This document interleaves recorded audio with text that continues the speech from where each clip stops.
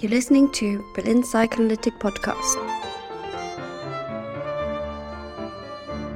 The Therapeutic Relationship, Part 4. What do we actually mean by therapeutic relationship? With Dr. Aleksandar Dimitrijevic. We've made a couple of videos about the therapeutic relationship, the relationship between the therapist and the patient. And actually, this time I would like to try to give an overview of what it is that we mean when we say therapeutic relationship. What does it include in itself? And there are several, so to say, layers to it, beginning on the one hand with a real relationship, and then going all the way to transference and countertransference, which can be very irrational at moments. So the things I will try to present briefly are the real relationship, therapeutic alliance, resistance, transference, and countertransference. And each of these deserve more elaboration, and many, many books were written about them. And some of them we've already covered with a couple of videos, so it's possible to follow more detailed discussions on this channel. So to begin with, real relationship. It is a part of mostly every social relationship that exists, and it also is inevitable in psychotherapeutic relationships. Things happen on certain dates, in certain rooms.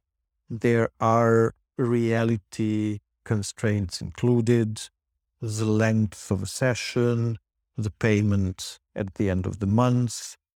Certain things are inevitable, natural laws, social laws, that we should all meet at a certain building, in a certain apartment at a certain time, and so on and so on.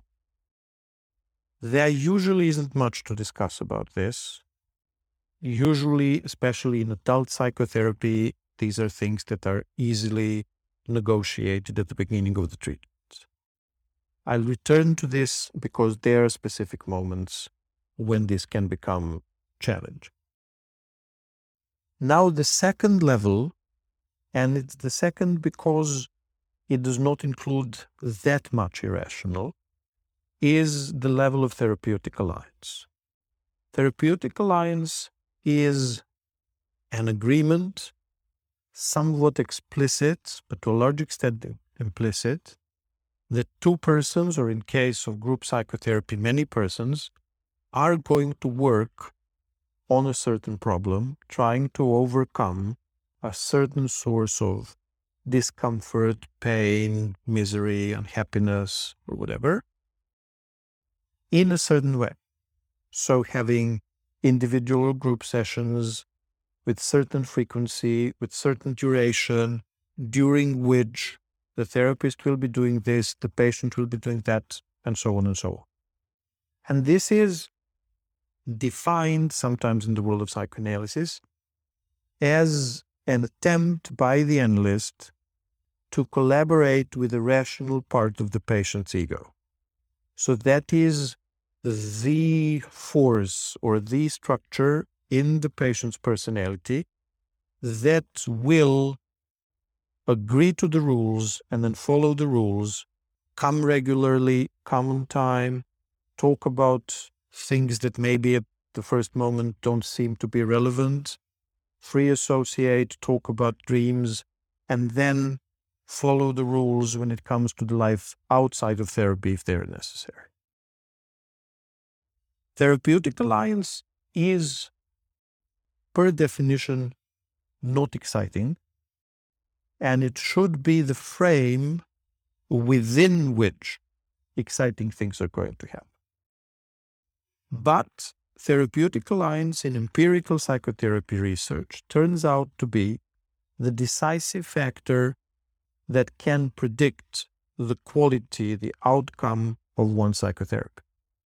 It is not the education or the therapeutic school or the frequency of sessions or the duration of the treatment as much as the quality of the therapeutic alliance. Just by the way, the second most important thing about this is the personality of the analyst again, not his or her education, school of choice, favorite author, IQ, or whatever. So the therapist needs, at the very beginning, to be completely focused on establishing the therapeutic alliance as best as possible so that the work will start. And once the work starts, the better the therapeutic alliance, the deeper the work is going to be. The more the patient can trust. This is a reliable person. This is a predictable space. This is a predictable time. The more relaxed and trustful the patient is going to be to dig deep into the problems, possible solutions, trauma, or whatever. This is not easy in the beginning, and it is not easy later on. And one of the reasons it is not easy is that especially there's an apt German word for this, Leidensdruck. The motivation for psychotherapy comes from the pressure that the pain is exerting on the person. The more I'm suffering at this moment, the more I'm going to be motivated to work on my problem. And now when pain is very high, very intense, to keep all the information, keep all the boundaries in your mind is not easy. Sometimes you want things to change very quickly. Sometimes you want your analyst to do something special to help you, and so on and so on. The third level that we need to discuss is the level of resistance. Here again, the relationship between the patient and the therapist may seem to be in the focus of everything. And through this relationship, some unconscious, let me call them forces, will be expressed. These parts of patient's personality that don't want things to change, that would prefer everything to remain the same, that feel too anxious about what does this life without pain, what does this life without constraint look like. This now it's not good, but I'm used to it. Maybe things in future will be better, but I have no idea how to imagine them. I have no experience of what they look like, so they may be frightening for that reason. Most of this is inside every one of us, but it will be recognized in the relationship. The therapist will say something, and in the next session, it will turn out the patient didn't even hear it. Or the moment the patient left the room, he or she forgot about everything that was discussed. So it will be obvious in the relationship, although in a certain way coming from inside the patient's unconscious. Now, where is the problem? And this is still only the third layer. The problem is that the first three, the real relationship, therapeutic alliance, and resistance, very often are impossible to distinguish from one another. That they are interwoven or influence one another or want to destroy one another and so on. So because of the resistance, the patient can try to destroy the therapeutic alliance. So everything that was agreed in the beginning now will be challenged. I won't be coming on time. I won't be talking about dreams. I will forget to pay. I will be disrespectful of this or that rule. I will insist that I cannot take sessions if I cannot smoke in the office, or this or that. And then real relationship can also be used for the transference to express itself. I don't want to come to this part of the city. I don't want to collaborate with a person of that age, and so on and so on. So very often, when the therapist is listening to one simple sentence that the patient says, all of these registers could be present, or some of them, or one can be masked under the other, and so on. If we have initially agreed that the patient will have 3 sessions per week. And now there is a request to change this to 4 or to 2. The real relationship level would be, let me open my agenda and see whether I have available appointments. But therapeutic alliance and resistance and transference and countertransference require that we first explore the unconscious dimension of all of this. There are indeed situations when therapeutic alliance is almost destroyed or indeed destroyed by the powerful forces of resistance. It is very well documented, especially in the case of borderline personality disorder patients. The dropout levels are extremely high, and although these persons require a lot of very careful treatment, most of them leave it very early for various reasons that unfortunately I cannot talk about at this moment. These so-called attacks on setting, attacks on therapeutic alliance, sometimes are that strong that patients leave, sometimes are that strong that analysts don't work carefully enough on them, or consciously or unconsciously can hardly wait for the patient to leave so that they can get some relief from these attacks. So these different registers have to be taken into consideration as much as humanly possible at every moment. Now, things become really complicated when we include the level of transference and countertransference into this. And these 2 levels, to repeat this briefly, because we've already recorded several videos on these topics. Transference means partial, temporary, limited, loss of capacity to really distinguish between past and present, between the actual person, their present, and someone else who is important in my present or in my past.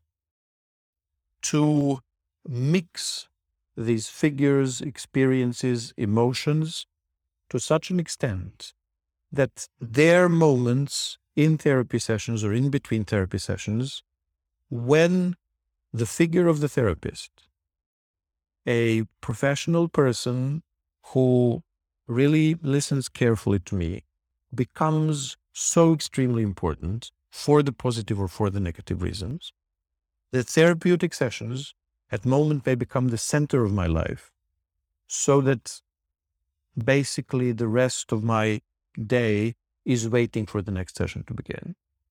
And when these emotions are so intense, they can, so to say, shake the structure of the therapeutic work to a large extent.